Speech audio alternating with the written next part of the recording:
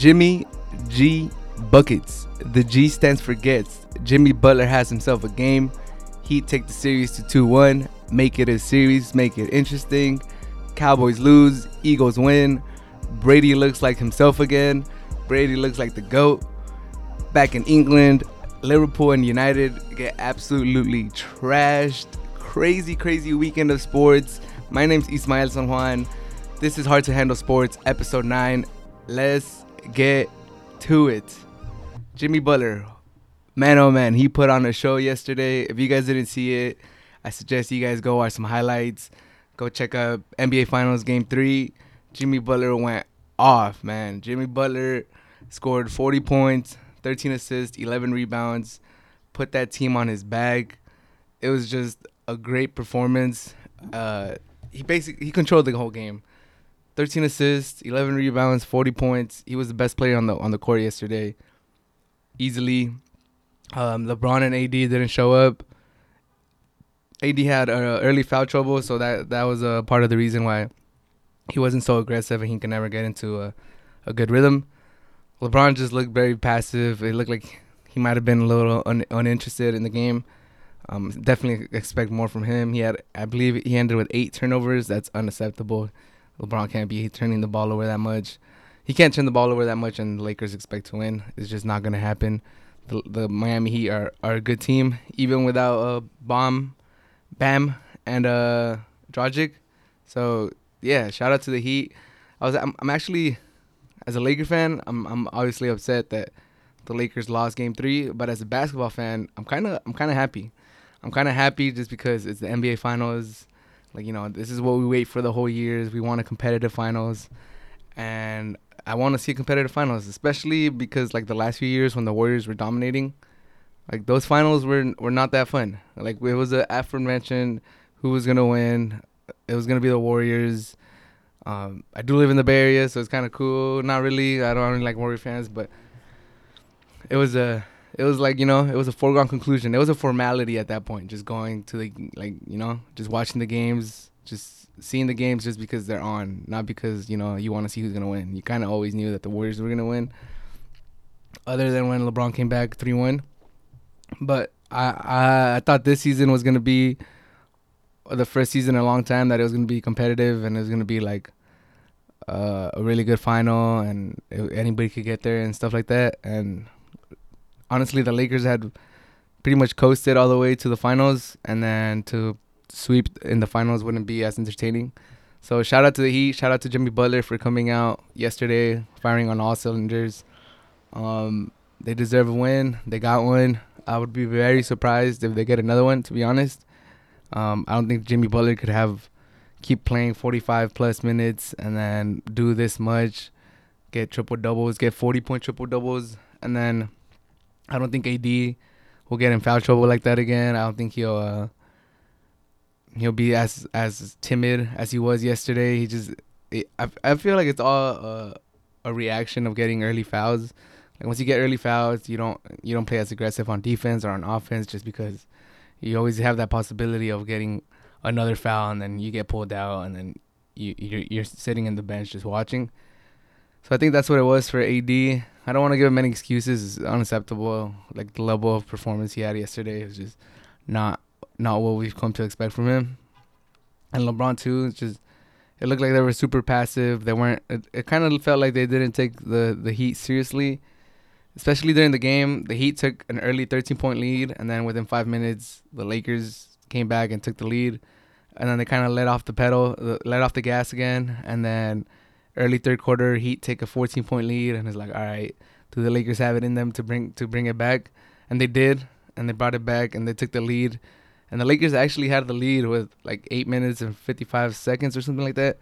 8 minutes, 55 seconds, they had the lead, and then they let off the gas again, and then Jimmy Butler kind of took over, and then it was too late to make another comeback, and then that was the game. So what I expect from the Lakers is I expect them to take the Heat more seriously. I expect them to come out with more intensity next game, and I expect AD and LeBron to play like AD and LeBron, two of the top 5 players in the league. And if they do that, the Heat, no matter how many points Jimmy Butler puts, they don't have a chance. I would say if Duncan Robinson and Tyler Hero start getting hot, they might have a small chance. But I don't think it's just so much that they're cold. It's more that the Lakers just have such a good defense that they're not letting them get the shots that they want. So if Bam comes back for Game 4, they might have a slight higher chance. But honestly, I think the Lakers are gonna win the next 2 games. They're gonna close this thing out. It's gonna be another 5-game series, and then that's gonna be it. But I do want to just harp on the fact that I'm giving Jimmy Butler all the props in the world. He played amazing yesterday. I know he got a lot of bad slack during his time in his previous teams. He played for he got drafted by the Chicago Bulls, 30th overall, last pick in the first round. And then he developed there. He went from like a defensive player to like a 3-and-D, or not really a 3-and-D. He never had the 3, but he was just a really good defensive player. And then his offensive game came, and he became like an all-star with them. And then he fell out with the Bulls, and he went with Minnesota. And then he fell out with Minnesota and went to Philly. And then he fell out with Philly, and now he's with the Bulls. I mean, with the Heat. And during those years where he was transitioning from team to team, he always got that bad label that he was like a cancer in the locker room, that he was too outspoken, that he rubbed people the wrong way. And now he's with the Heat, a real decent organization that actually knows what they're doing, that is well run by Pat Riley and everybody there, Spoelstra. And you see that it might have not been Jimmy. It's probably the other franchises that just didn't know how to be run, or they don't expect greatness from their player, or their goals are just not the same as Jimmy. And Jimmy, being the competitor that he is, was not comfortable or would be outspoken when he was in those situations. Like, hey, come on, like, this is not the right. And then the players from those teams, Cat, Embiid, or whoever you want to say from the Bulls, they're not the competitor that Jimmy is. So I could see how he would rub some people the wrong way. But I'm glad he's getting his shine. I'm glad people are mentioning him. Everybody has Jimmy Butler name in their mouth. Everyone's talking about him. Everyone's like, damn, this guy's legit. He's pushing himself to like the upper tier of NBA players, and I'm very happy for him, especially just because he was not a big name. He came out of Marquette. He developed. He trusted the process. Basically, his grind never stopped. He was never like a 5-star recruit. He never had the notoriety, and now he's in the finals. He's balling out. 40-point triple-double. I did find it funny when he told LeBron and the Lakers that you're in trouble. And then I know some Laker fans were like getting upset, or just some fans were like, oh man, why is he talking like they're about to get a gentleman's sweep, and like he's gonna regret that. But honestly, I love when NBA players talk their talk, and like when they're feeling themselves. I think it adds a nice aspect to the game. Like, you should want to talk shit to other players. You should want to let your emotions out. It's a competition. It's a high intense competition. Like, you want your players to feel free and talk their talk. Later on in the press conference, he announced, or he clarified that situation. He said that LeBron was the one that actually, like in the first quarter when the game was kind of closed, LeBron told him that they were in trouble. So he was just getting him back at the end of the game when he kind of closed it out, and he was just getting LeBron back for what he told him in the first, which makes sense. He was like, nah, I'm not just going out there talking shit. But I know people are already gonna have that clip ready for if and when the Lakers beat the Heat, that they're gonna have that clip of Jimmy Butler saying, yeah, you guys are in trouble, just to rub it in his face that no, in fact, the Lakers were not in trouble. And then the other one that caught my attention was after Jimmy Butler did that, and then I think that he got a stop, and then Tyler Hero went down the court and he got an N1 to like completely like just ice the game. And then he started like mean mugging the camera, and he was acting all tough, and he was feeling himself. And I honestly, I like that too. I was like, all right, like, let's bet, let's do it. Let's run it back Game 4. Let's see what y'all made of. But I already on Twitter, on Laker Twitter, I already saw people making edits, because this has happened to the Lakers throughout the whole playoffs, where a team gets a game on them and they start like getting super confident. They start getting super, their bravado goes up. They just get really pumped. They think they're gonna win the series, It happened in Game 1 of the first round versus the Portland Trailblazers. Damian Lillard scored like a dagger three, and then right as he's coming back to defense, like there's a song playing in the background, and he likes that song, so he starts like dancing.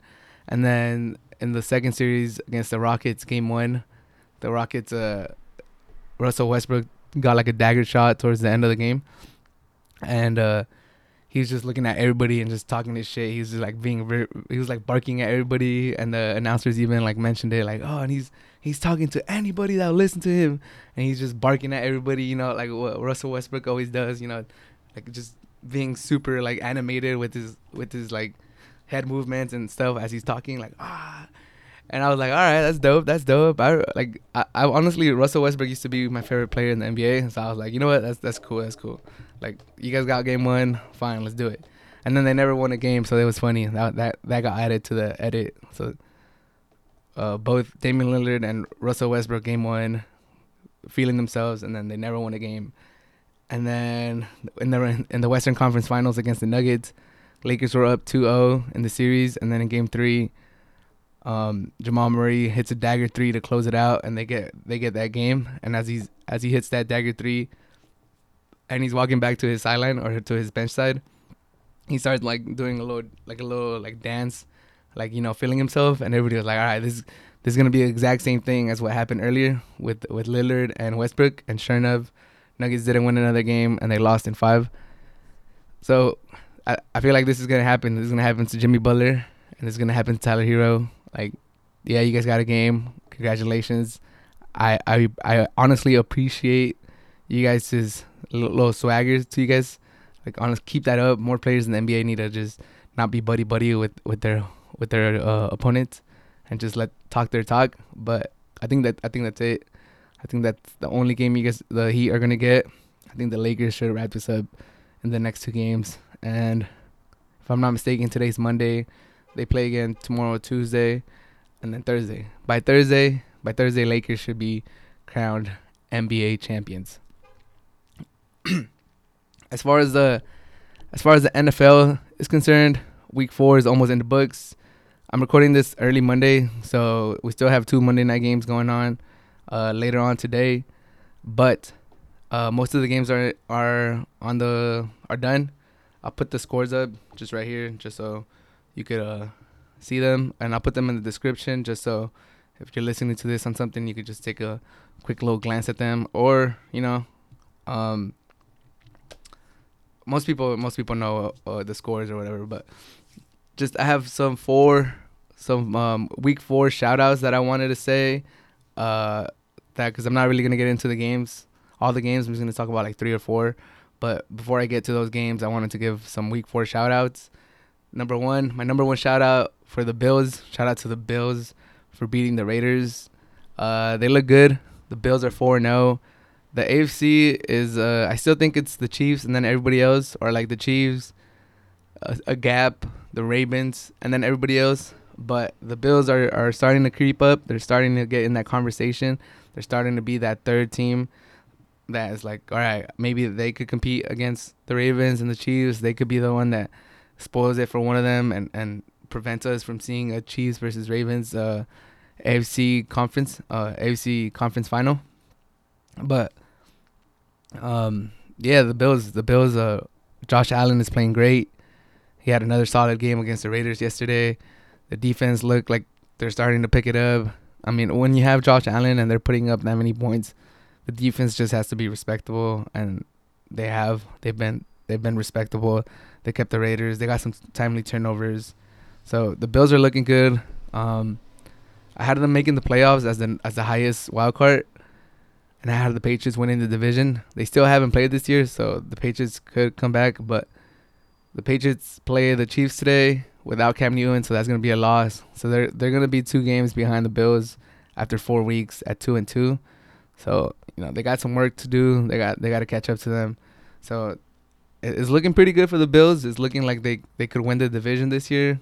So shout out to the Bills. Another quick shout out to Joe Burrow. Joe Burrow, my man, got his first win of the season. They beat the Jaguars. They look good.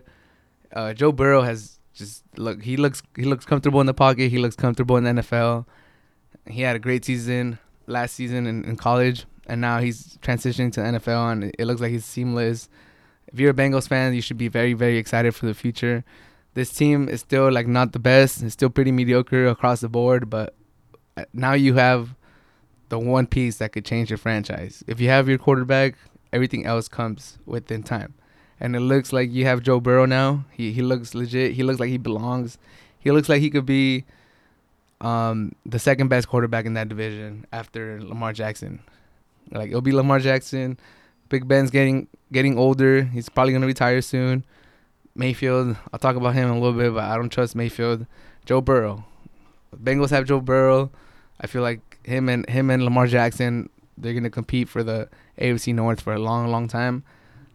I mean, I'm kind of jealous. If I had an NFL team and I see the Bengals with Joe Burrow, I'm like, damn. I'm kind of jealous. I'm kind of jealous of the situation you're in. But shout out to Joe Burrow. You got your first win in the NFL. I know that must have felt good. Cheers. Hope you guys get. I don't think the Bengals will get many more. They'll probably end up with like 3 or 4, maybe 5, probably 4. I see them getting like 4 wins, and that's it. But shout out to Joe Burrow. You've looked amazing, man. I know you're gonna have a great season, and you're probably gonna win Rookie of the Year. Last shout out I wanted to give, or 2 more shout outs. One in the AFC, one in the NFC. Shout out to the Colts. The Colts, they lost week 1 to the Titans, I believe, and they didn't look good. I had said the Colts were gonna win the division, and I was really like on the hype train for the Colts. And then people were like, "Man, you crazy," but now they're 3-1. They took care of the Bears. They humbled the Bears. I've been saying the Bears were a fake 3-0. Like, I did not trust the Bears at 3-0. I was like, honestly, I don't even see them making the playoffs. Like, they're gonna choke this away. They're gonna finish like 8-8 or something. And the Colts, with their number 1 defense, they went and just took care of the Bears. Rivers, their new quarterback, he's been all right. He hasn't been spectacular. He hasn't been terrible. He's just been all right. He's been good. He's been what they need. They're a solid defensive run-first team now. As long as Rivers keeps them in, like, good game management, doesn't take fouls, doesn't take penalties, doesn't get turnovers, they should be all right. Just because their roster, the roster that they've built there, is a quality roster. So they should be a good team going forward. And I still give them a chance to push for the division. I know the Titans are playing good, but the Colts are playing good too, and we'll see. I'm looking forward to that matchup, Colts versus Titans. That should be a good one. So shout out to the Colts, 3-1. Shout out to my homie Luis in San Diego. He's the only Colts fan I know. He's been a Colts fan for the longest, and they had a rough patch right there when Manning retired, and then once Luck retired, but now they have a solid team. It looks like they're turning their season around, their franchise around. So shout out to the Colts. And my last shout out before I start to get into these games, shout out to the Seahawks, 4-0. Russell Wilson for MVP. He tied the record for most touchdowns through 4 games in an NFL season, tying Peyton Manning. So he's just been playing lights out. The only reason the Seahawks are 4-0 is just Russell Wilson. If they didn't have Russell Wilson, there's a chance they'll be 0-4. And I'm not even lying. Russell Wilson is the MVP just because he's putting up the best numbers as a quarterback right now, and the team would just fall apart if he wasn't there.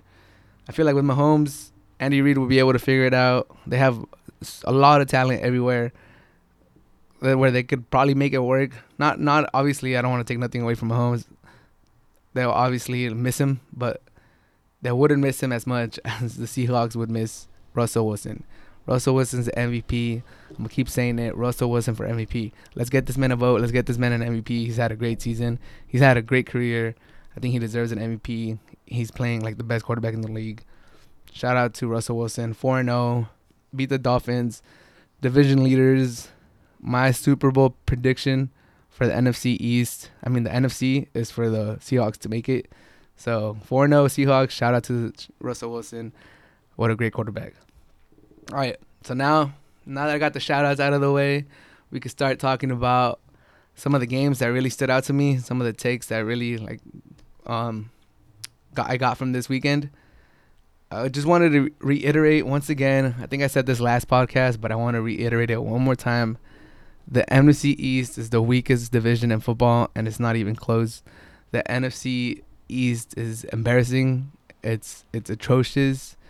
They should be ashamed of themselves. It's the worst division of football. It's honestly, I feel bad for NFC teams that are gonna do good, but they're gonna end up second place in their division.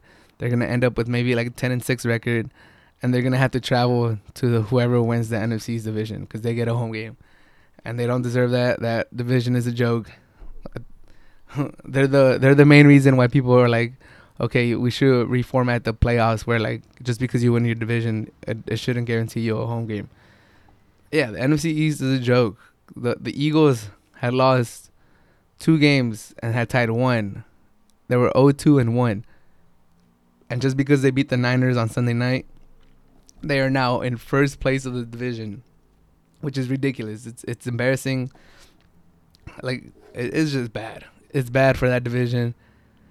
So yeah, let's just talk about the Eagles and the Niners real quick. The Eagles got lucky. Just because, I mean, I don't want to say lucky just because they have a lot of injuries too. They're missing like all their wide receivers. Their line is super beat up. But the Niners also have a lot of injuries, and they have an injury at the most important position, which is a quarterback. Jimmy Garoppolo is hurt. He was out again for the Niners. And I've never been a Jimmy Garoppolo fan. I think my first episode, I was like, Jimmy Garoppolo is not good. And I mean, he's not good for like what people think he is. People think he's a franchise quarterback, and like he could get you, like he could put you over the hump, and he could be like responsible for putting an offense on his back. He's not that type of player. He's a quality starter. Don't get me wrong. Like if you have him as your quarterback, all right, you're cool. If you just need other pieces to be like really good. But then once you don't have him and you're starting Mullen and he just looks terrible and he's throwing pick sixes and he's just looks like the moment's too big for him, then that's when you really start struggling. And that's what happened with the Niners. They had a nice offensive drive in their first like 3 possessions to get that touchdown. They were looking really good, and then after that they just went cold. Mullins couldn't get the offense going. They couldn't get drives. They couldn't sustain drives. It just looked bad for the Niners. I feel bad for them, especially because they're in the hardest division in football, the NFC West. And hopefully for them, Garoppolo comes back soon and they're able to get some wins. Because man, if he's out for a sustained period or even like a couple more weeks, and they drop games here, it's gonna be hard for them to catch up because they don't have easy games in their division. They play in the NFC, it's probably the stronger conference. So, the Eagles, as far as the Eagles go, Wentz played a little better. He had been struggling this season. People were like calling for his job, which is ridiculous. That would never happen. He just signed a fat contract, and no, it would never happen. But played a little better. I feel bad for him. He just doesn't have weapons around him. Alshon Jeffrey's still hurt. Deshaun Jackson can't stay on the field anymore. He was throwing to Greg Ward, John Hightower, Travis Fulham, Deontay Burnett. Those were the wide receivers that he was throwing to. If you're not an Eagles fan or you're not related to one of these people and you know their name, like, I am super impressed with your knowledge of football because I had never heard of these. Like, I was watching the game. I'm like, who the hell are these guys? Like, man, I feel sorry for Wentz. But he got it done. The Eagles are now in first place of the NFC East. They control their destiny. They're leading that division. It's ridiculous, but I did pick them to win the division. So go Eagles fly. I picked both the Eagles and the Cowboys to make the playoffs, and there's no way that division sends two teams to the playoffs. But speaking of the Cowboys versus Browns, it was a great game. It was entertaining.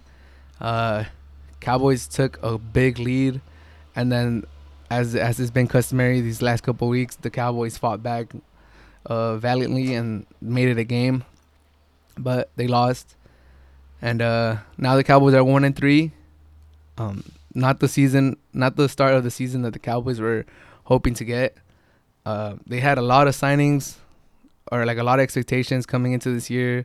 They got Lamb, the wide receiver. They got a new head coach. Super Bowl winning head coach and McCarthy, and they have a solid team, top to bottom. They have one of the best rosters in the league, and I know Jerry Jones expects them to win, expects them to compete, and they're 1-3. The only reason the Cowboys are not in panic mode right now is because their division is terrible, and they're half a game out of the division lead at 1-3. But if I'm the Cowboys, if I'm a Cowboy fans, I'm worried. That defense looks terrible. They look like anybody could score points on the Cowboys. If you play fantasy football, whatever player is playing against the Cowboys, start them. It's a foregone conclusion that they're going to do good. The Cowboys can't stop anybody. Last week, Russell Wilson destroyed them over the air, threw like 5 touchdowns. They had no answer for him. And then this week, they give 300 yards rushing to the Browns. They do have probably the best running game in the NFL, but 300 yards, like, come on, man. You got to be just bad in one. You can't be bad at both. If you're bad at through the air, at least be kind of stout against the run. Or if you're bad against the run, at least, be kind of decent through the air. They just keep getting gashed on both facets of the offense. Like, it's looking bad. It's looking bad for the Cowboys.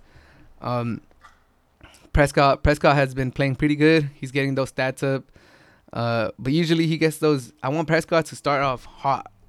The way he plays in the middle when they're way behind, I want him to come out firing like that. I want him to start the game off super strong, and for the Cowboys to take a 14-point lead and then just sustain that lead and put your defense in a better position where they're playing ahead instead of behind. Because if you start off slow, you should know that your defense can't hold down the fort. Your defense can't hold down the fort. You got to start off strong. You cannot score in your first few possessions. You can't turn the ball over. That was a costly turnover. He had a fumble, and then after that, the Browns just went on a run, and then Elliott fumbled too, and then they keep making mistakes. They keep turning the ball over. The offense needs to keep the ball because the defense is terrible, and the offense is good. So if the offense is good, they have to be the ones carrying that team. The offense needs to put that responsibility on their back. Say, if we want to be good, it's because the offense is gonna, control the tempo, have long drives, keep our defense fresh, keep the other offense off the field, and we can't shoot our defense on the foot, having back-to-back turnovers and back-to-back plays, because the defense is barely trying to stay afloat. So that's my small takeaway from the Cowboys. Dak Prescott, his stats look good. He's probably gonna get paid. Numbers looked amazing. He's throwing over 500 yards in the game. He's throwing over 450 yards in the game. He got that amazing comeback against the Falcons, even though the Falcons could give up a comeback to anybody. But Prescott doesn't seem to be the issue. All he has to do is cut on those turnovers, give his defense a chance, and then somebody has to fix that defense. Do something. I don't know what you got to do, but do something. Make it at least half decent, because the way they're playing right now is just atrocious. But luckily for you, Cowboy fans, Cowboy team, you're in the NFC East. You're in the NFC East, the worst division of football. You could probably fall to 1-5 and still be like a game out of first place by the time week six comes around. So, just these are growing pains. Just think of it like we're lucky. We're in the worst division of football.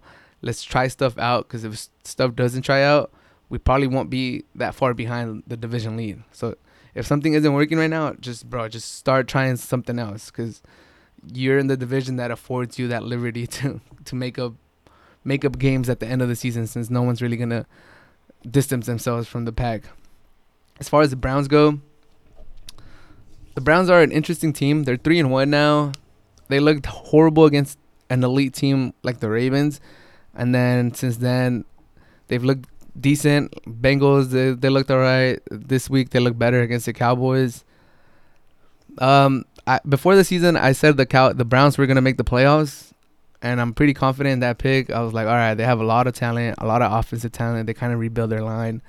Their defense is amazing. They have probably the best rusher in the league right now, Myles Garrett, on their team.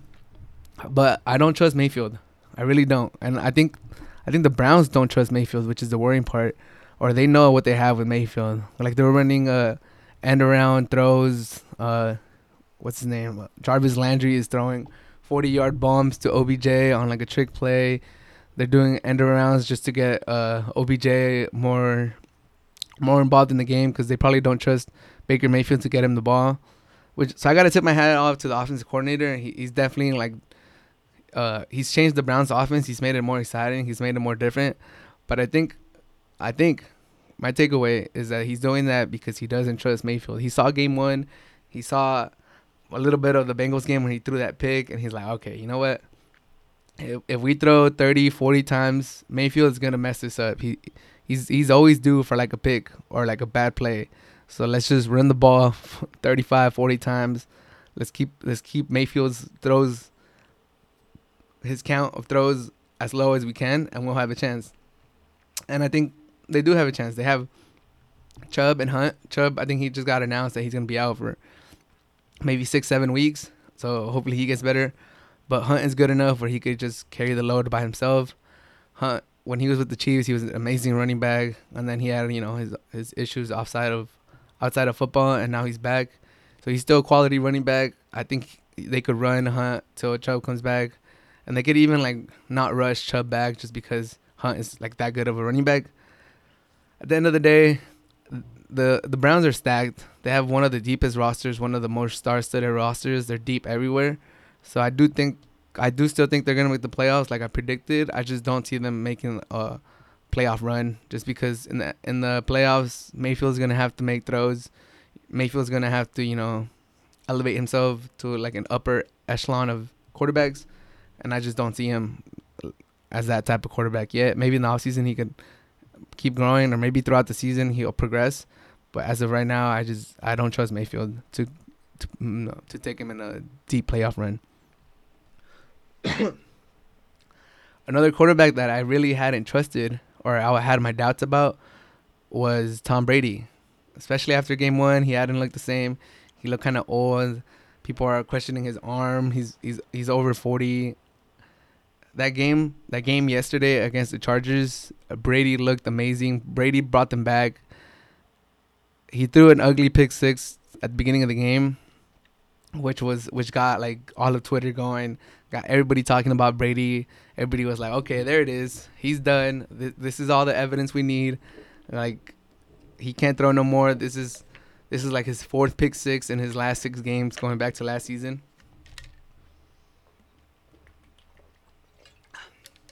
But then Brady turned it on. He looked good after that throw. He started connecting with people down the field. Godwin was out. O.J. Howard got hurt, and he's done for the season. So he was losing weapons. He has the offseason was weird because of COVID. He hasn't gotten those reps against with all these wide receivers that he has, and now they're falling down like flies. And he still got it done. He threw 5 touchdowns. He had over 100 yards with Mike Evans, I believe. He's starting to get that connection going. He just looked good, man. He looked good. The Bucks. If Brady could play like this, the Bucks are gonna be a super tough out for anybody. I'm excited to see if Brady could keep this up. He's the GOAT. Growing up, I always liked Manning over Brady. Like I don't know why. I just like Manning's like pre huddle or like pre snap. I like his pre snaps, like audibles. I like how he played the game. I liked all his hand signals, all that stuff. So I was more of a Manning than Brady guy. But I cannot deny that Brady is the GOAT. Brady is the best quarterback of all time. He's the most accomplished. The things he has done are just, some of them are unfathomable. And or now, if he goes on a deep playoff run with the Bucks, it's just like, okay, like he's just pushing himself so much further out from anybody. And he's probably motivated because Mahomes from the Chiefs looks like he could potentially push Brady's status for the all-time best quarterback. So yeah, I mean, it was nice to see Brady. It was nice to see Brady have a good game. It was pretty like eye-catching. I was watching the game and I was like, damn, like he's 43. Like what? That's crazy. He's playing way better than like all these other, which kind of got me thinking, like if the Niners would have traded for him, how good would they be right now? Which is it's a topic for a different story. But Brady, I mean, I've seen analysts say that this is an anomaly, that Brady's arm is done, that he hasn't been able to throw like this since like 2018, 2017. That this was just like a like once in a blue moon that he's gonna have a good game like this, and that he's gonna regress to like being an old quarterback that can't push the ball down the field. But we'll see. The one thing I've learned through my years of watching football is that you don't bet against Brady. You just don't. If you're trying to lose money, bet against Brady, because he figures out how to get stuff done. And but yeah, the Bucs look good. As far as the Chargers go in that game, Herbert looked really, really nice. The Chargers have found their quarterback. I was a little bit skeptical on Herbert just because it looked like he was super raw. It looked like they kind of got him too early. They could have gotten somebody else further down the draft, and they would have had almost the same value. But shout out to the Chargers. They found their quarterback. He looks really, really good. Him and Joe Burrow have just looked really, really solid to start their careers off. Herbert especially. Joe Burrow is not so much of a surprise just because he's older. He's a little bit older. His game is more refined. He people were saying that maybe his ceiling wasn't as high, but his floor was super high just because he's just a really good thrower of the football. But Herbert has looked great, man. He's making down the field throws. He's throwing the ball to like receivers that like they're not big names. Obviously, Keenan Allen is a big name, but he was throwing passes to like receivers that I don't even know their names. He was making that offensive click. The Chargers actually looked like a decent offense with him on the field. I watched like the first game with Tyrod Taylor, and it just looked bad. It looked like the offensive coordinator couldn't call all the plays that he wanted. It looked like they were very limited in what they could do just because Tyrod Taylor, everyone always celebrates how much of a professional he is and how good of a teammate he is. And that's fine and all. I respect Tyrod Taylor, but his game is very limited. If you have him as your starting quarterback, you're not really aspiring to do much of anything in the NFL season. You're just an irrelevant team, in my opinion, if you have Tyrod Taylor as your starting quarterback. That's why I was like, I still have a lot of Charger friends and Charger homies, and I'm from San Diego, so I know they're not in San Diego, but I'm from San Diego, so that was the team I rooted for when they were there. So I still have a lot of Chargers like news and feeds like on my Twitter or stuff like that. And I was just opposed to getting Tyrod Taylor as a starting quarterback. I was either you get a rookie QB and you let them do their thing, or you get Cam Newton. And Coach Lynn obviously liked Tyrod Taylor a lot, but it's unfortunate that the doctor punctured his lung while trying to give him a shot, and that it sucks that he's gonna lose his job because of that, because that's super unfortunate. Like, that shouldn't happen ever. But the way Herbert has been playing, there's no denying that the offense and the team as a whole is better with him. And if Coach Lynn doesn't do that change, if Tyrod Taylor comes back and he keeps his job, I know he's gonna lose the locker room. I feel like he's already losing the locker room. He's already losing the fans. But if Lynn starts Tyrod Taylor, I think Charger fans should, riot. Should go do something. should tweet at him. Not hurt the man, but they should voice their opinion on what a bad decision that would be. Because with Tyrod Taylor, the Chargers are just another AFC mediocre team that no one really cares about. No one's really worried. With Justin Herbert, the Chargers could be potentially like a thorn on teams' sides. They could spoil a season for somebody. They could steal a game from somebody and ruin their season. They have the potential to be that team. I don't think the Chargers are going to make the playoffs. It's too early in Herbert's career, and Coach Lynn might not be the best coach to get the job done, but they could definitely spoil a season or two for some teams that are vying for those wild card spots. So if I'm the Chargers, bench Tyrod Taylor, apologize to him, send him some flowers and cookies, tell him that the puncturing of his lung was super accidental. That is never going to happen again. Hopefully he doesn't sue you guys. But Justin Herbert, he should be their starting quarterback moving forward. And the future is bright for that kid. He looks great. He throws the ball with a lot of confidence. I'm happy for them. I'm happy for all my Charger friends. It looks like you guys now have a legit quarterback. And, yeah, he looks good. The last game that I wanted to talk about from week 4 of the NFL was Vikings versus Texans. Before this week, I had said they were both 0-3. Both teams made the playoffs last year. Both teams won a playoff game last year. The Vikings beat the Saints and then the Texans beat the Bills, and both of them had at least playoff aspirations for this year, or maybe even more. The Texans have, I think, the most expensive team in the league right now, so they had at least playoff hopes for this year. Like the Vikings invested a lot of money. They gave Cousins a extension. Both teams, I just want to reiterate, both teams had playoff aspirations minimum, and they both came into this week 0-3. Whoever lost was gonna go to 0-4 and just done. I think both teams are done, but once you 0-4, like that's a wrap for your season. You're done. So my prediction before the game was that whoever loses this game, their coach is not gonna make it to the end of the season, and the Vikings won. So fire Bill O'Brien, Texans. What are you guys waiting for? He's a bad coach. He's a worse GM. He doesn't know what he's doing. He comes from the Bill Belichick coaching tree. That's the only reason why he got this job, or why he still has this job. He's connected. He's probably connected really well. He must have some dirt on the Texans GM. That's the only reason I could see why he's still the head coach for the Texans. He has completely mishandled that team. They're in a horrible cap situations. They don't have their first round picks. They can't protect the Watson. They lost their star wide receiver. They traded for an old running back. Their defense can't stop anybody. It just looks terrible. What are the Texans doing? Fire Bill O'Brien. Move on from that mess. Help Watson. Watson is probably top 5 QB in the league. I love his game. Like, help him. They really traded his number one receiver, one of the best wide receivers in the league, Hopkins, for David Johnson, a washed running back that hasn't been the same in the last 3-4 years. He had like one really, really good year 4 years ago, and you traded for him. He's obviously washed.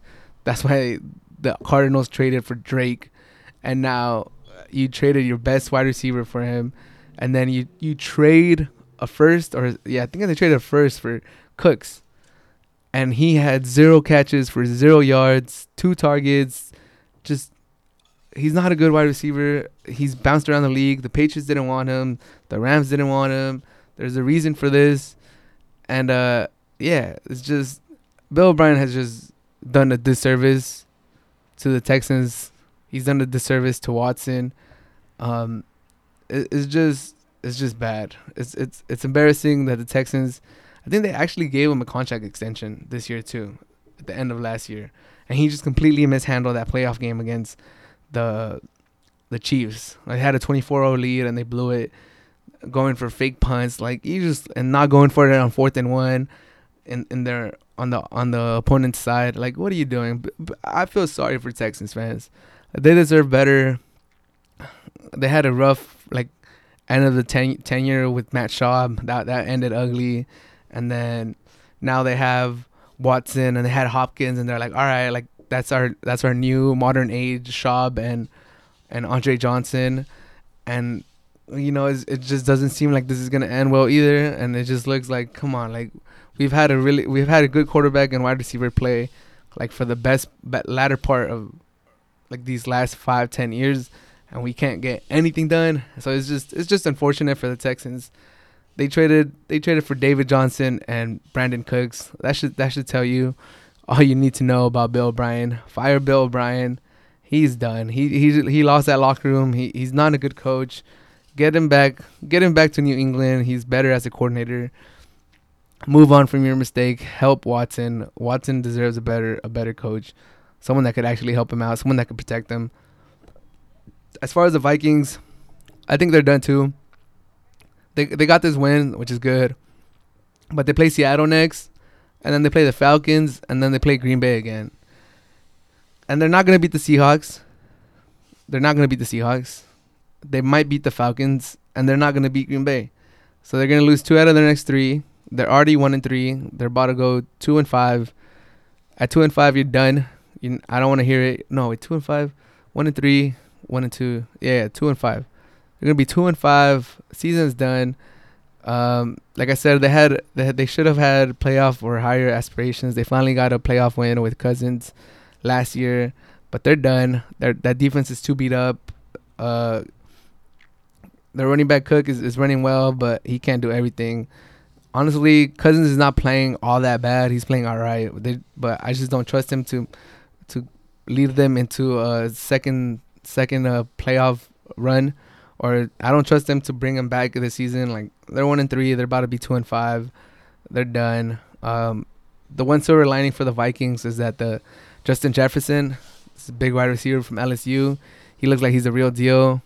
They should be excited for him. Pairing him next to Thielen, it should be great moving forward. They just gotta retool that defense, offensive line a little bit, and just run it back maybe next year. I just don't see them coming back this year, and the schedule is hard. Green Bay and Seahawks is just gonna be tough. They might even lose to the Falcons. The Falcons, for all the crap they get, they could put up points against anybody, and the Vikings defense is beat up. So we'll see. But I think the Vikings are done. The Texans are for surely done. That's a wrap. File Bill O'Brien. So yeah, that was the NFL Week 4. It was a fairly entertaining week. Maybe not as entertaining as the other weeks, just because the matchups weren't like anything crazy. But we still have 2 games today. Later on, right now it's Monday, like around noon. So we still got the Chiefs. The Chiefs versus Patriots game, but what's his name? Cam Newton's not gonna be playing because of COVID, so Chiefs should win handily. And then Falcons versus Green Bay. Falcons, let's see if they could turn their season around. Let's see if they can at least get one win. I don't think so. Green Bay should run away with it. And then because of COVID, the Titans versus Steelers game got postponed, so that got pushed back. So still 3 games from this week that are still in the air that we still got to see what results they have. But yeah, week four of the NFL, it was a good week. It was a good week if you're a Brady fan. It was a good week if you're a Seahawks fan. It's a good week if you're an Eagles fan, I guess. I mean, I don't know how happy you could be being in the lead at 1-2-1, but yeah, week 4 of the NFL.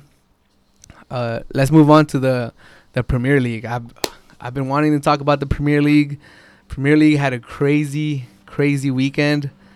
Just unprecedented results all over the league. Leicester couldn't beat Leeds. United got trashed.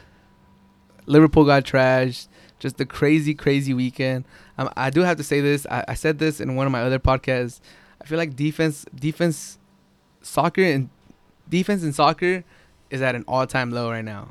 Like even the elite teams, the teams in the Premier League that are definitely pushing for the title, their defense is not good. They make a lot of mental mistakes. They leave a lot of gaps.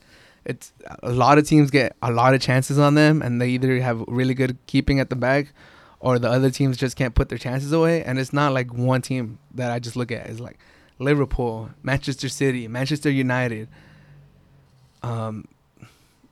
Even like Leicester, they be having like bad defensive moments. Like it just looks like across the league, across the world. Like even like I remember Real Madrid messed up, Varane messed up, Barca has a bad defense. Like it's just you just look across the league and the world of soccer, and it just feels like defense is just bad. It's a bad time for defense right now. A lot of mistakes. Like a lot of mistakes that you would expect to happen like every so often, and then you make fun of them because they're not that common. But now these mistakes are coming so often that you can't really clown on a defender for making that mistake, because you're like, oh, you're just like the person that did that mistake last week, or not even last week, like earlier today or yesterday.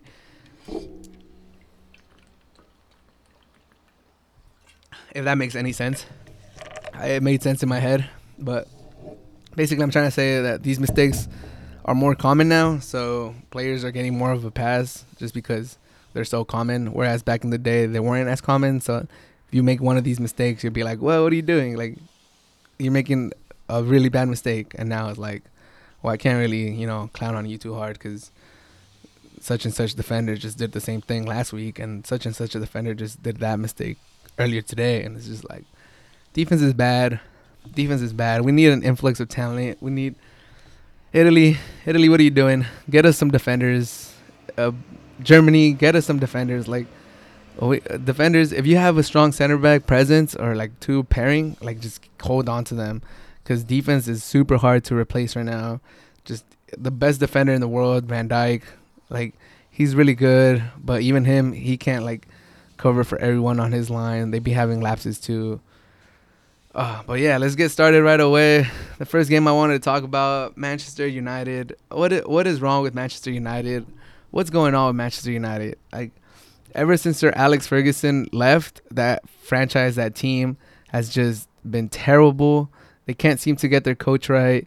They can't seem to get their roster right. The roster has never looked like a competent roster. It doesn't look like the pieces fit together. It's just like, what? Like, it's been like 7 years since he left, and they still can't get it together. And yesterday they had Mourinho come back to Old Trafford, one of their probably the most successful coach they've had since Sir Alex. And he got kicked out and he left kind of ugly, and people didn't like him. But man, Mourinho, when he exited Manchester, he said that getting second place with that Manchester United team was probably the biggest accomplishment in his career, or one of the biggest accomplishments in his career. And people saw that as a shot at United, just because Mourinho is super accomplished. He's won the treble, I believe, twice with Porto and Milan and Inter Milan. And then for him to say that getting second place with United is one of his biggest accomplishments, it just felt like, all right, it's Mourinho being Mourinho, just taking a shot at United. But honestly, United should not be sniffing second place with the roster they have. Even now, they have a better roster now than when Mourinho was there. But at that time, if you look at the roster, that roster has no business being second place. So that was probably a master job by Mourinho, just getting them to second place. And then since then, they've only sniffed top three, I think, twice, which was last year, and then with Mourinho when they got second place. And even last year, they backed into that third spot. They didn't particularly play that good. But I mean, United has spent a lot of money. I don't think they're bad because they're not spending money. I think they're bad because they're spending money in the wrong players. They're not developing their players once they get there. They've missed on their coaches for the most part. Ole needs to go. I mean, what are the signings that they've made? They brought in like Alexis Sanchez. They brought in Depay. Like, all these signings have just been bust. And the most recent ones are Pogba's been there for 3-4 years now, and he's never looked like the Juve Pogba. He's never looked like the player that warranted all that hype. I remember, if you guys don't remember, when Pogba was like getting ready to leave Juve, everybody wanted him. He was a generational talent. Real Madrid wanted him. Barcelona wanted him. United wanted him. City wanted him. Everybody wanted him. And United were the ones that got him, and I was like, damn, all right, he's gonna come in there and he's gonna change United. He's that type of talent. And he looks like a liability now. It looks like he's lazy out there. He makes half chances. He makes half-ass slides. He gave away a penalty yesterday because he did like a really lazy slide that he just like left his body on the ground, and the player, being smart, dragged his foot and earned a penalty. And I believe like on the fifth goal, he was supposed to be covering for his right back, and he's just walking easy through pass where Pogba should have been, and then they score. He just looks like he's not interested in playing hard. He's not even like 70% of the player he was at Juve, where he was scoring bangers from all over the field. He was running from one end of the field to the other, just dribbling through defenders. He has never looked that way for United. I think they should cut their losses. They should get rid of him and get a player that fits better with Bruno Fernandes, and just move on for him, because Pogba, the Juve Pogba, is never gonna show up for United. It's been long enough. It just doesn't seem like that was a good fit. That was a good transfer. They should move on. They should let him. I think Juve fits him better. He should just go to a different team. He needs to change his scenery, because it's just not working out at United. But with that being said, that has not been the worst signing by United. The worst signing in recent history, Harry Maguire, for 80 million euros. Are you kidding me? That is ridiculous. This man is terrible. He's so bad at soccer. I don't know how he's the most expensive center back ever. Like, it's laughable to think that they spent 80 million euros on this guy. Um, it's just bad. Like, if you watch the game, they got absolutely wrecked by Tottenham, but they were up 1-0 because they got an early penalty, and then Maguire just shits the bed basically. He has the ball. He has a defender on him. He tries to header it back to one of his teammates. It bounces off him, goes over his head, and then he just starts going on full panic mode. He doesn't know how to clear the ball. Luke Shaw's in front of him. Looks like he could be in a good position to clear the ball. Maguire kind of tackles Luke Shaw to the ground instead of just letting him clear. The ball just keeps bouncing in the box, and then Tottenham pushes it in to the goal, and it's 1-1. And then Maguire is asking for a foul, asking for like getting on his teammates. The worst part is Maguire is the captain. You have that weak ass defender as your captain. What are you doing, United? And that falls on the coach. Like, how are you gonna sign Maguire as your captain? Give it to Bruno. Give it to somebody that's actually decent, actually good. Give it to Rashford. Give it to somebody. Don't give it to your mediocre, waste of space defender. Like, that's disgusting. Like, there's no way he should. Because now if you bench him, you're benching your captain. Like, it just makes it harder. It's already hard enough to bench him just because you spent so much money on him. But now he's your captain too. It's just, why would you put yourself in that predicament? You've been known he's not a good center back. Take that captain armband off him. He's terrible. In the second goal, there was another one. There was another moment where he's super clumsy. I think Harry Kane is checking to receive the ball. He like chests the ball, and then Harry Maguire just comes from behind and just tackles him. Super clumsy, just tackles him in the back. And then Harry Kane, being the smart player that he is, gets up quickly, sees the hole that Maguire left by coming to foul him, puts a through ball to Son, and then Son's left one-on-one against the keeper, and just does a little nice chip, and Tottenham takes a 2-1 lead.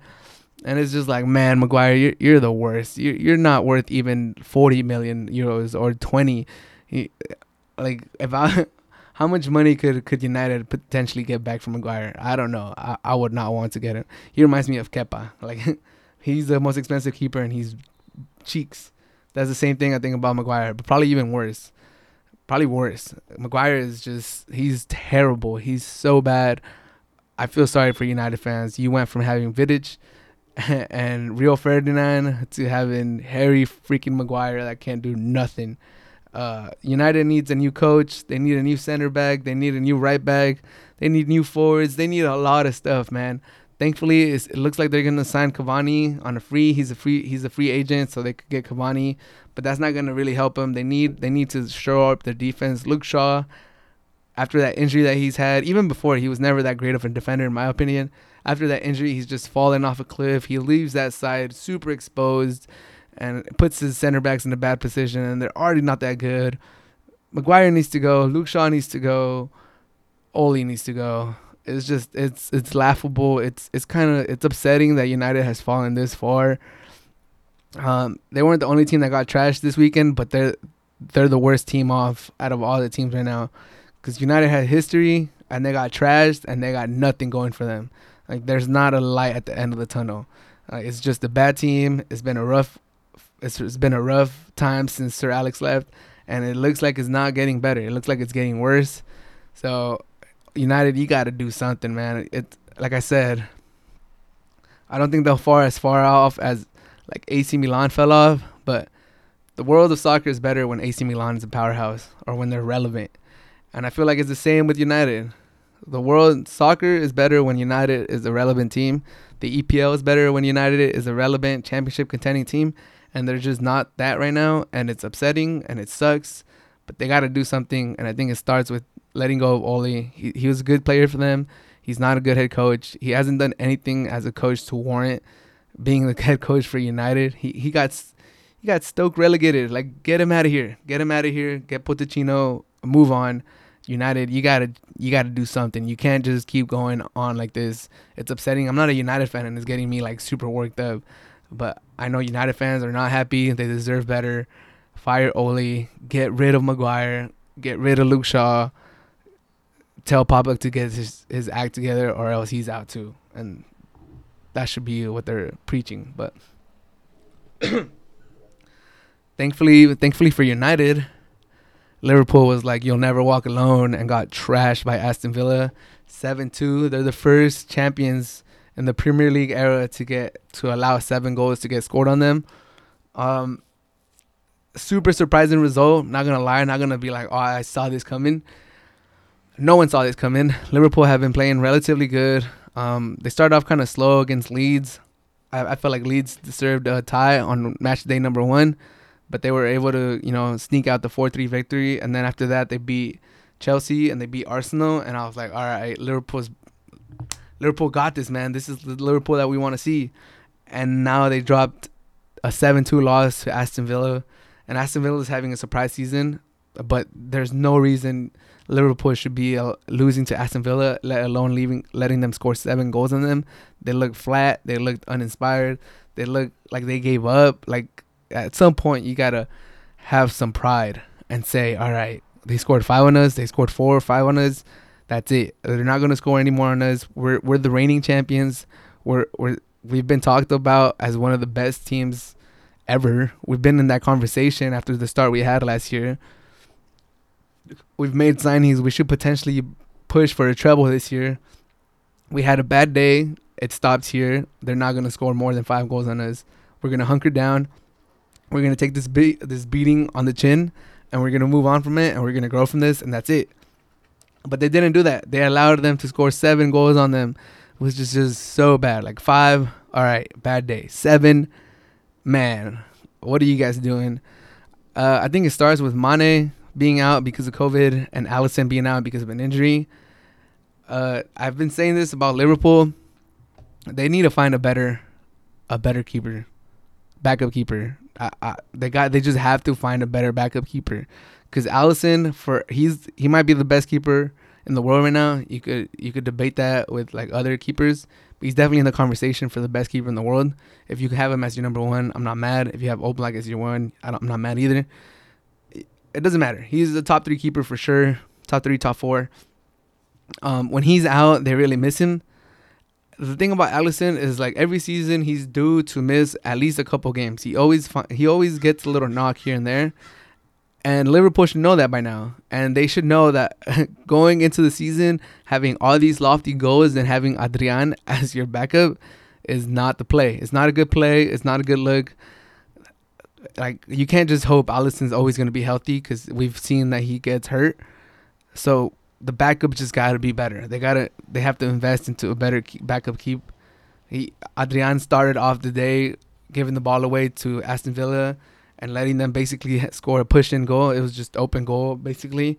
And he's just bad. And the team has enough talent to come back after a mistake like that, but they just look flat. I don't want to give Adrian all the blame, because honestly, Aston Villa could have dropped 10 on Liverpool. They just didn't finish some of their chances. They had 2 or 3 like open goal, not open goals, but like one-on-one kind of situations where if you have a clinical finisher, like, that should be it. It should be a wrap. It should be a goal. But they like didn't kick it right, and it went to the side, and I was like, damn. Like, especially when it was like 3-1 or something, I was like, damn, they could really push this, and they missed their chances. And I still thought, like, oh my God, like this missed chance is gonna hurt them. Like, you can't, just because you're up like 3-1 on Liverpool doesn't mean like you're gonna win. I always thought like Liverpool's gonna come back, and I'm like, damn, those missed chances. They might look back at this and they're gonna think like Leeds. They're gonna be like, damn, we were up so much and we lost 4-3. So I always thought Liverpool had like have that punching power where they could always come back. And Aston Villa was missing some clear chances. So I was like, damn, it's gonna come back to bite them. But they dropped 7 on them. It could have been 10, and Liverpool has to come back from this.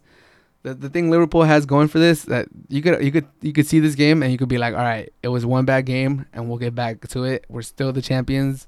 We still have trouble aspirations, and we've had a good like 2-3 year run where like it kind of shields us from all the negativity. United hasn't done nothing in the last few years, so it just seems like they're going on nosedive. For Liverpool, I'll say this about them: just get a better backup keep. Hope Alisson comes back and get that defense together, because it seems like teams have figured out how to expose Liverpool, They like to push their wingbacks up. So if you get them if you get them like backpedaling, if you find that hole that they leave pushing their wingbacks up, it's kind of easy to get their defense scrambling. So yeah, like ever since the restart last year, or ever since like Liverpool kind of wrapped up the EPL season last year and they took that big lead, ever since that Watford loss, that Liverpool defense has not looked the same. I don't know what's going on. It could just be that teams are figuring them out, but that defense has not looked the same since that loss to Watford last season. And I've been mentioning it. I thought the excuse I gave them last season is, all right, they pretty much wrapped up the season. Like, what are they really playing for right now? Just records? Like, yeah, that could motivate you, but that's not enough. That could not be enough. So that was the pass or excuse I gave them last season. All right, you know what? They wrapped up the season. Like, you got to cut them some slack. Like, they're champions already. Why are they gonna go out there and try for like as hard as they would when they weren't like secured? But now the season started. They're trying to repeat. They're trying to get the trouble, and their defense still has a lot of holes. They've given up 11 goals in like 4 games or 3 games. It's just not a good performance. I need Van Dijk to step up. I need Van Dijk to get that defense together, and I need Klopp to get that defense together, because if they don't, it'll be a long season. I don't think it'll be a long season, but they definitely won't run away with it as they did last year, and the treble goals will go down, because if you go to Europe with this defense, or you're making these mistakes in Europe in the Champions League, bad things are going to happen to you. As far as Aston Villa, I want to apologize. I want to say I'm sorry. Last year, you guys barely missed relegation. I had you guys as one of the team that was gonna get relegated this year. I thought Grealish might leave, and I just didn't like the roster that you guys were building. But they made a nice signing in Ollie Watkins, highest transfer for a championship player going to the EPL. He scored a hat-trick yesterday. He looked good, especially that second goal where he put it like on the top right corner. That was class. Shout out to Ollie Watkins. It looks like he's a good signing. Jack Grealish is playing out of his mind. He had like 2 goals and he had a couple assists, I believe, too. He was really involved. He was dribbling all over Van Dijk. He made him look bad. He made that whole defense look bad. Shout out to Jack Grealish. He's always been a good player. They've linked him with big teams for numerous years because he's a quality player. Maybe he stays a little longer just because they look good. They're in second place right now. Aston Villa, they got 9 points. Unless something really bad happens or a lot of injuries hit this team, Aston Villa should stay up in the Premier League this year. So I'm sorry. I had you as one of the 3 teams that I had getting relegated. That was on me. I read the room wrong. I didn't read the roster right. You guys are definitely putting some teams. You guys are raising eyebrows. Shout out to Aston Villa. You guys look good. I hope you guys keep it together and keep playing good. It was you guys made yesterday even more shocking. It was already shocking once Tottenham destroyed Manchester United, but now this was just like, oh, whoa, what's going on today? Type of moment once Aston Villa beat Liverpool. But yeah, Liverpool, get your stuff together. Luckily for you guys, the day before, Manchester City dropped points against Leeds. Manchester City just hasn't looked good at all to start the season. It looks like they're missing their firepower. They're not scoring the goals that they're accustomed to scoring. Their defense looks weak. Another team that has spent a lot of money and just can't seem to get their defense together. This is all the evidence I need to keep harping on the point that defense across the world is just at all-time low. Big teams are spending big money on defense, and it just doesn't seem to get better. Manchester City, namely being one of them, I think it has to do with their high press. They press really high, so their backline is really high. So if you send balls over the top, they get kind of exposed. So maybe Manchester City should push back a little bit more and give their defense a little help by dropping them back a little more. But they're lucky that Leicester lost. They're lucky that Liverpool lost. They're lucky that Manchester United lost. They're lucky that Chelsea dropped points to West Brom last week, because they could have put themselves in a hole already, losing to Leicester last weekend and tying Leeds. I think City will get it together. Guardiola is a good head coach, and the roster that they have is amazing. They probably have the best roster along with Liverpool in the whole EPL. So just off the strength of that, they should have enough.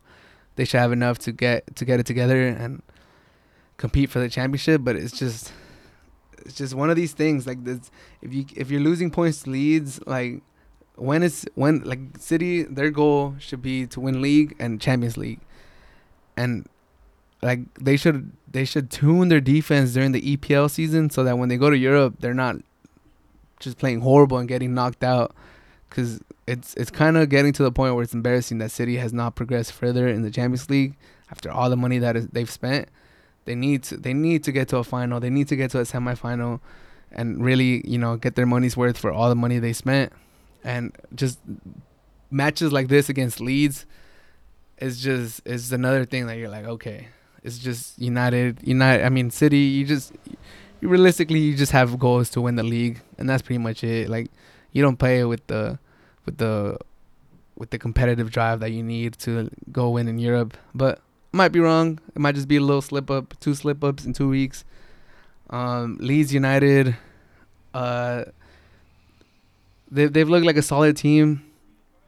They probably should have gotten a tie against Liverpool in week 1. Unlucky to not get a point, and now they get a point from City. It looks like they're building something over there. It's always nice to see small teams, get results or sneak up against the top 6 and give them a scare. So it was nice to see Leeds. It's been nice to see Leeds be competitive at the beginning of the season. I don't know if they'll be able to sustain it. It looks like they really try for their head coach. Their head coach has them like playing really, really strong and really tough, and they're running all over the place. And it looks like they're saving no stamina like for after the game. They're leaving it all out on the field, which is this is more than you could say for a lot of coaches, just to have your players playing all out for you. So good for Leeds. Hopefully they get to keep improving and they stay in the Premier League. They're a pretty fun team to watch, and I like watching them. So I hope they stay in the Premier League. So I just wanted to give Everton a shout out. Top of the league, 4-4. Is Merseyside blue? That's the question for today. Is Merseyside blue? Like, hey, we've been hyping up Liverpool these last few years, and now Everton looks like they've awakened. They're there. The Merseyside Derby is in 2 weeks. EPL is off this week because of international duties. International teams, they're gonna go play for the international team. So the EPL is on a 1 week break. But when we come back in 2 weeks, Everton versus Liverpool, the Merseyside Derby. Is it blue? Is it red? We'll find out. Liverpool got trashed 7-2, so they'll be wanting to bounce back and show everyone that they're the champions and that they should be the favorites. Everton is firing on all cylinders. 4-4. James Rodriguez looks like 2014 Brazil. James Rodriguez, he's amazing. He might be the best number 10 in the league. That position is kind of dying, but James is bringing it back. He looks like he's stringing the offense. The offense looks super fluid, super fun team going forward. Calvert-Lewin has 9 goals in 6 games. He got that England call-up now. He's a tall striker that can move. He's good with his head. He's good with his foot. Ancelotti looks like he turned that team around. With the head coach before him, I saw the statistic that once Everton were down, they never got a win with their previous head coach. So if you were just up 1-0 on Everton, the worst that could happen is that they would tie. That they would tie against Everton. Like that, there was no possibility. There was not even a chance that Everton would come back and take the game from you guys. And under Ancelotti, that's already happened numerous times. They've gone down on the field. They've gone down to other teams. And I think I said the longest that they take to come back and score the equalizer is 6 minutes, which is ridiculous. It just shows that Ancelotti has changed the team's mentality. They're playing hard for him. They never quit. They know that they could come back in a game. And Everton looks really good. It's a really fun team to watch. If you guys haven't seen Everton play, it's a must watch. Liverpool versus Everton is a must watch. It's in 2 weeks. What's today? It's the 15th. I think it's in 12 days. It's on the 17th, I believe. Watch that game. Circle that game into your calendars. Everton versus Liverpool is going to be a great game. Top of the leaderboards right now. Everton against the current champions. Merseyside Derby. James has looked amazing. Everton has looked amazing. Liverpool is still Liverpool. It's gonna be a great game. Ancelotti versus Klopp. Another storyline. It's just gonna be a fun game.